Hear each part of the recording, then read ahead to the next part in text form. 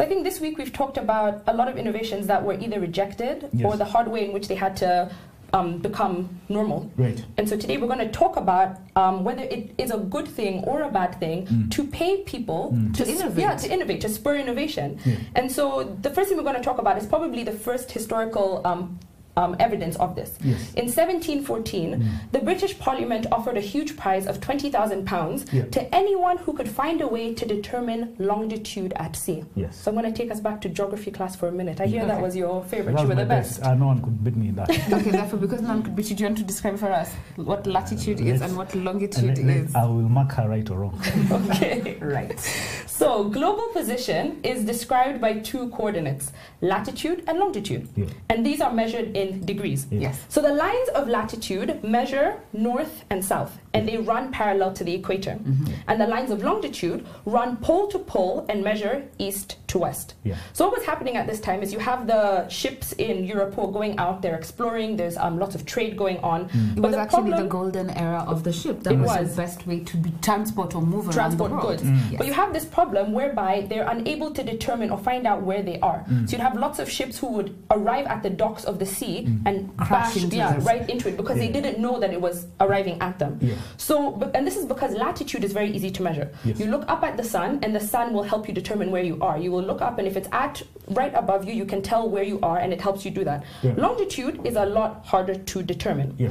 So most solutions at the time were based on time differences. So you would get on the ship, and you would carry a watch with you, and you would know that, for example, if I leave New York at midday, and New York is 8 hours behind London, and I carry that clock with me, 8 hours later, I know that I am this far away from London. But the problem with that is clocks at the time were based on pendulum. So that ticking motion was based on a pendulum. And unfortunately, based on the motion of the ocean, the pendulum would get distorted because of that. And also the inside parts of the clocks were made from materials that were very porous. So they would be subjected to expansion and contraction, expansion and contraction, and that would change the time. So when you got to the place you thought you were getting to, the time actually is completely wrong. So that was one of the solutions. The second one was started by King Charles II in 1675. So at the time you had the Royal Observatory, and they believed that astronomers could help you determine those things based on the moonlight, the stars, the skies, the planets, all manner of witchcrafty things, right? So he formed the Royal Observatory in 1675 to see how the stars could help with this problem. So the observatory was built in this area in the UK called Greenwich, and that is why we now have what we know as the Greenwich time zone. That's how it originated. Now my GHC teacher told me it is Greenwich. It's okay. Potato, potato. Besides, we said it came to this English continent on a boat. It's fine. So you have these two possible solutions, but they're not very effective at telling the longitude or the latitude or helping people determine where they are at sea. So this is how this prize comes about. They say we're going to give the problem to the public, and we're going to let them come up with a solution, and we're going to offer them £20,000.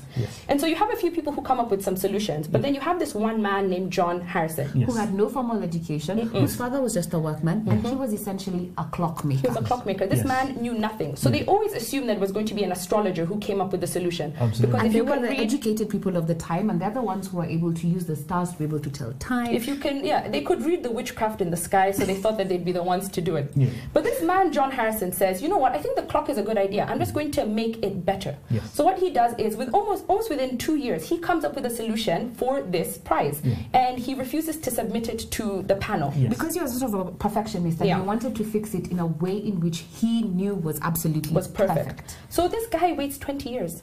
20 whole years before he decides to present his idea to the panel. And when he does, it is actually perfection. To this day, what this man developed is what we still use today. And we call it the chronometer. Exactly. But guys, I like you've passed. Okay, thank you. But here's the thing. I don't believe that monetary prize was the influence that this guy needed to come up with that solution. And if it was, he would have done it immediately. Let me tell you guys, have you guys heard of this thing called AK-47? Yes, the gun. The gun. The gun was made by a man called Mikhail Kalashnikov. That's why it's called Kalashnikov. That's why the gun is called Kalashnikov. It's called 47 because it was a 47th model that he made, but also I think it was made in 1947. Now, the guy who used to drive tanks back in the Russian army, and he created this gun. He was a gun designer. He created a gun that did not have much recoil. See, when you shoot a gun, it recoils all the time like this. But he made a gun that could not recoil, had less recoil, and could be used in water. It was basically perfect for any terrain. It was perfect for any terrain. It wouldn't jam up. It wouldn't have any of the problems that other guns at that time had. Absolutely. And this guy gave this gun to his country, right? Because to the Union, to the Soviet Union, because he felt hell-bound to give it to them because he was doing it for service. And then there's a man who created M16. I don't even know his name. That's another gun. That's another gun. It's an American rifle. He made a lot of money from it. All right. So much so that he's gone into hiding. He's perhaps. Right. I mean, the point is this: maybe monetary gain, it will spur some innovation. But there's a reason why this guy did not. He probably just wanted a model. A medal from the British Empire. Yeah. But here's the thing, and you have to bear in mind that war is always a good motivator for you to give something, and maybe that's what Kalashnikov was thinking when he made this gun and gave it to the Soviet Union. Yeah. But at that time in the 1700s, Britain was a big naval powerhouse, and if war was one of their incentives for fixing it, then they would have fixed it before. But there is something to be said about the giving of prize money and the creation of a community of interest, people who understand the problem and want to fix it. Exactly. So you can't one of the most recent ones that we've seen, because this idea has not died. In fact, it's actually grown. It's called a $315 billion industry. This giving of prize monies for the solution of for solving solutions. And the biggest one right now is called DARPA, the Defense Advanced Research Projects Agency, and it is part of the U.S. Defense Department of Defense. Now we all know DARPA, but we don't know DARPA. But what we should know about DARPA is that DARPA is one that came up with the internet. Exactly. So what they do is that they're responsible for developing technologies for military use, and their hope is to develop them sooner than those who will use them against the U.S. So the U.S. pays people to come up with ideas that they themselves would then use against other people before they can use it against them. So it was created in 1958 by President Eisenhower in response to the Soviets launching the Sputnik. So that was at the height of the space race. So that was in 1957. So DARPA, as you said, they funded lots of projects. They came up with the internet, they came up with GPS, lots of interesting things that we do not know much about. But use now. And I think it really does beg the question, as you're saying, should we be paying people to come up with innovations? And I think, yes, we should. But we also have to understand, and I do have to also agree with you a little bit too, that their motivation in the end is not necessarily the money when it comes to solving the problem. Can I give you guys an interesting prize that I came across? Please do. It is called the Mo Ibrahim Prize. That has existed since 2006. I think you guys are familiar with it, right? Created by Sudanese billionaire and philanthropist. And it celebrates African leadership or excellence in African leadership. And it is given to former heads of states, those who have developed their countries, and it supports leadership. And so it gives a $5 million prize. On get-go. But then thereafter you receive $200,000 every year until the day you die. What? So since 2006 it has existed for 5 years, right? So in 2007 they gave it to the Mozambican former president Chissano. In 2008 they gave it to former president of Botswana Mo Gai. In 2009 and 10 there was no prize. Why? Because they said that there were no leaders who sufficiently met the criteria, which I thought was quite interesting. And then in 2011 they gave it to the Cape Verde president, and since then they've kind of gone quiet. And so because there's nobody worthy of winning it. I don't know if that's necessarily true. If I was Uhuru Kenyatta, I would not want to win it.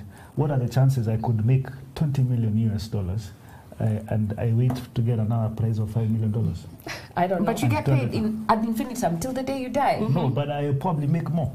Well, anyway, I have to go back and say that the thing that is important about prizes is that they create a community of interest. And one of the things that those people who actually solve these problems do is that they're looking for recognition. So a lady wrote a book about the solving of the longitudinal problem, and she said that if you were to go into Harrison's mind and try to figure out what his motivation was for fixing the problem, it was 90% because the problem existed, and 10% because of the money. Let me ask you, 2 years making a clock that could not, swing in the seas. Do you think it really took him a lot of time? No, it didn't, but he wanted to fix the problem sufficiently. And mostly he wanted recognition. And did you know that it actually took him a really long time to actually get that recognition? I'm glad you say that, because a man called Paul Allen, who was there was a prize to create a self-driving car. all right? And the price there was $10 million. But Paul Allen used $26 million, $16 million more than the prize money. Did he do it because of prize money? No, he did it to fix the problem. Absolutely. Yeah. And sometimes that's just what it is. People want to solve problems. They're not always looking for the money. And as Prof says, identify a problem and the money will follow you. Amen. Why? Because money follows good solutions. Okay, I agree.